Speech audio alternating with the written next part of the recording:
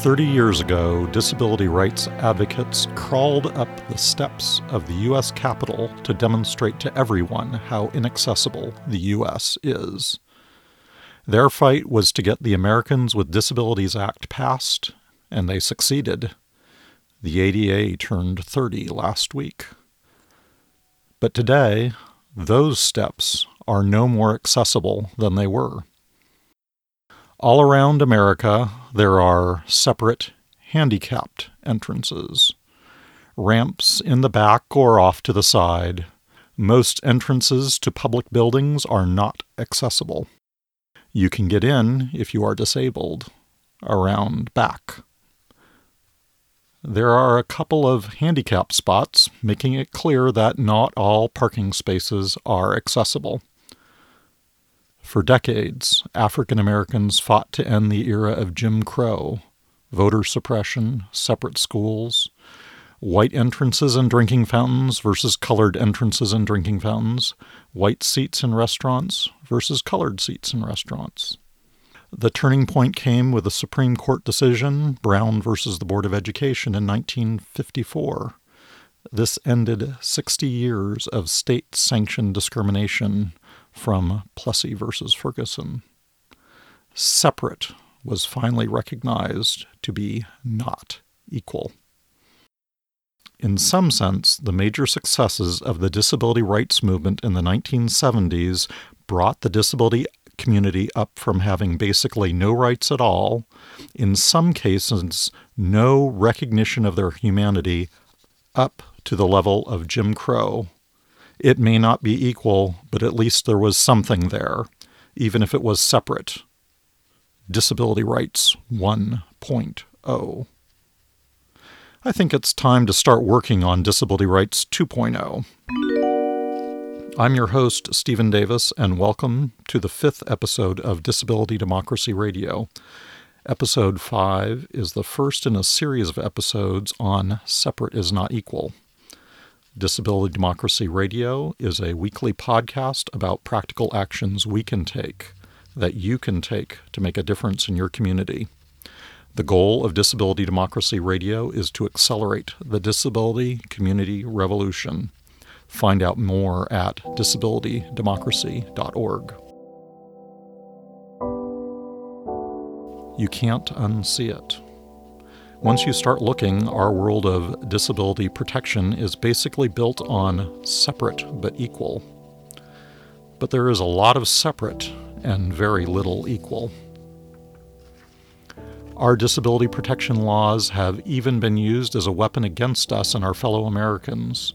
In 2018 in Georgia, one of the many ways Secretary of State Brian Kemp worked to suppress the vote was to close polling places for violating the Americans with Disabilities Act.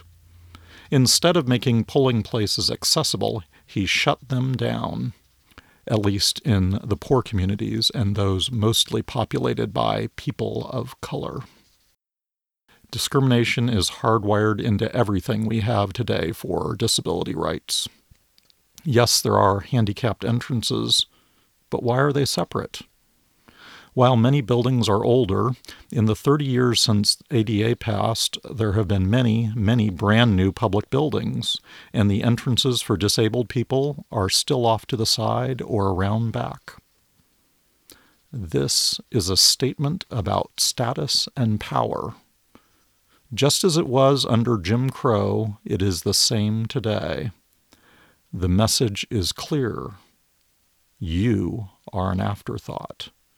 We tolerate you. We enter in front with power and dignity. For you, go around back. For older buildings, how many actually are accessible? How many times does a ramp need to be retrofitted when, whoops, we hadn't got around to that? Building codes don't even require new houses to be accessible, easily transformed into houses that will be welcoming for disabled people. Who gets to pay to upgrade a house? The disabled person. Out of pocket. We've all heard stories about the handicapped parking police, People who harass those using handicapped parking spots who don't look handicapped enough. Why are only a couple of parking spots accessible for people with disabilities? Why not all of them? Public spaces are supposed to be available for everyone. There is no quota system, except for people with disabilities. Same with seating in theaters and restaurants. Why not make all seating accessible? Why aren't all new houses built to be accessible? What is our timeline to retrofit and upgrade older buildings to make them not just separately accessible, but equally welcoming to all people?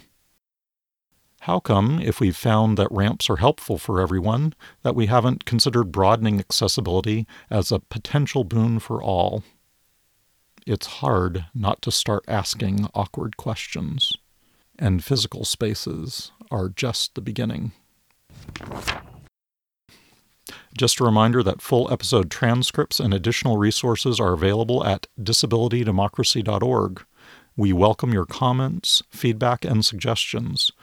Let us know how we can make Disability Democracy Radio more accessible and actionable for you. Disability rights scholars and activists sometimes talk about the medical model of disability and the social model of disability. In short, the medical model has dominated how disability was and is perceived as something to be cured first, cared for second, and not always last, contained in a hospital, an institution, or in isolation and stigma. The social model of disability sees the idea of disability itself as a social construct, something we've created as a society, either intentionally or accidentally. In a world without reading or cars that go 60 miles an hour, poor vision, like I have, is an inconvenience. If glasses didn't exist, I would be substantially disabled. In fact, it is a social construct that my poor vision isn't really considered a disability at all, as it is quite routine and can be supported by glasses. Learning disabilities matter a lot when you have mandatory public schooling with a curriculum structured like ours. Perhaps when we look at special education, we might start really thinking about what we are doing in education as a whole. And this is where we need to start looking with Disability Rights 2.0. Cost is blamed for the delays and failures to fund supports, accommodations, and modifications for people with disabilities. But those costs are high because the buildings, bureaucracies, systems, and very society that we live in are deeply discriminatory based on ability. It is everywhere. We are swimming in it and don't even see it. Stepping back from traditional disability, look at lines in restrooms at large public spaces and events. You've been there. Guys fly in and fly out. But for women, there is almost always a much longer line in the restrooms. Why is that acceptable? It would seem to be a straightforward engineering problem to accommodate the different needs of men and women to ensure that the mean time line to flush would be the same for both restrooms. This could and should be part of all our building codes. And if 1 in 5 people live with disability, how come there is almost always only one accessible stall in the restroom?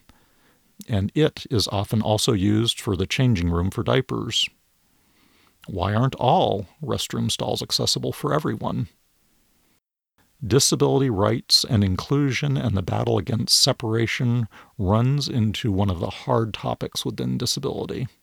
A topic that I'm only going to introduce here because it is actually hard and may be at the crux of Disability Rights 2.0.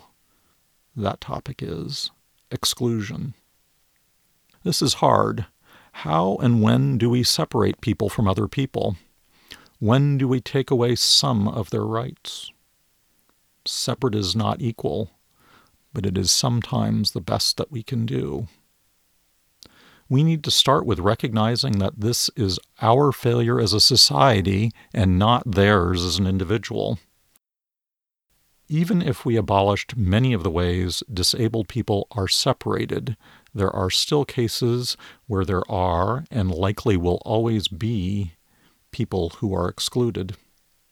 In the same fall of 2016 that my son was diagnosed with autism, a good friend of my daughter, then 6 years old, was diagnosed with cancer. She has since recovered, but for at least a year she couldn't go to school.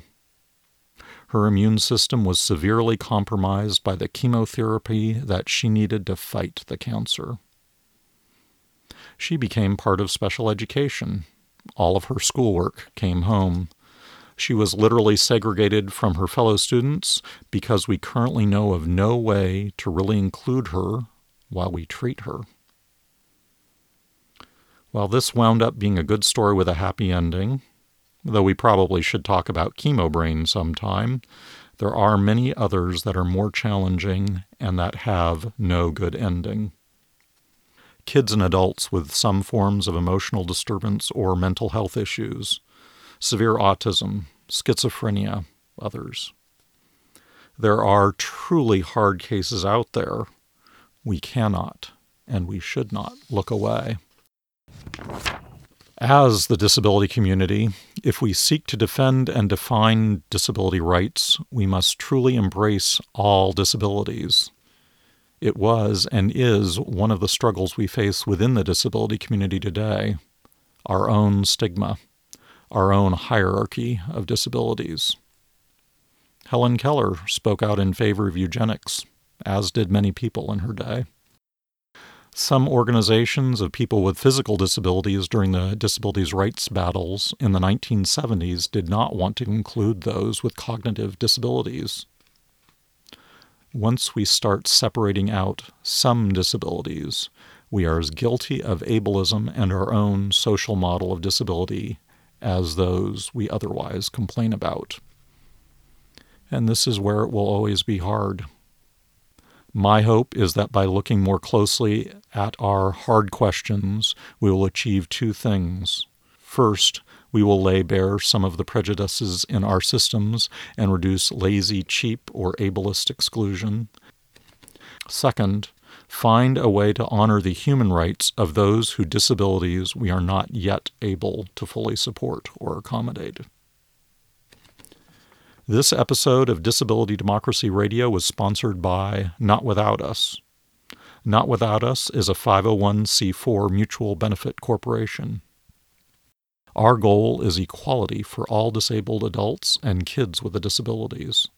You can learn more about our work at notwithoutus.org. Our strategy is built on democratic action, whether it is providing support for disability organizations and allies through our directory at disabilitydemocracy.org, training aspiring candidates for local office, endorsing candidates, or directly working on issues. We'd like to thank Carrie Dubois and Lisa Azar for their contributions to Not Without Us. You can support Not Without Us with an annual, monthly, or one-time donation at notwithoutus.org/join. If you have any questions or comments on this episode, visit disabilitydemocracy.org. You can email us, leave a comment, or even leave a voice message. I'm Stephen Davis, and on behalf of Not Without Us, we think that democracy comes not from a vote every 2 years, but from the actions we can take every day.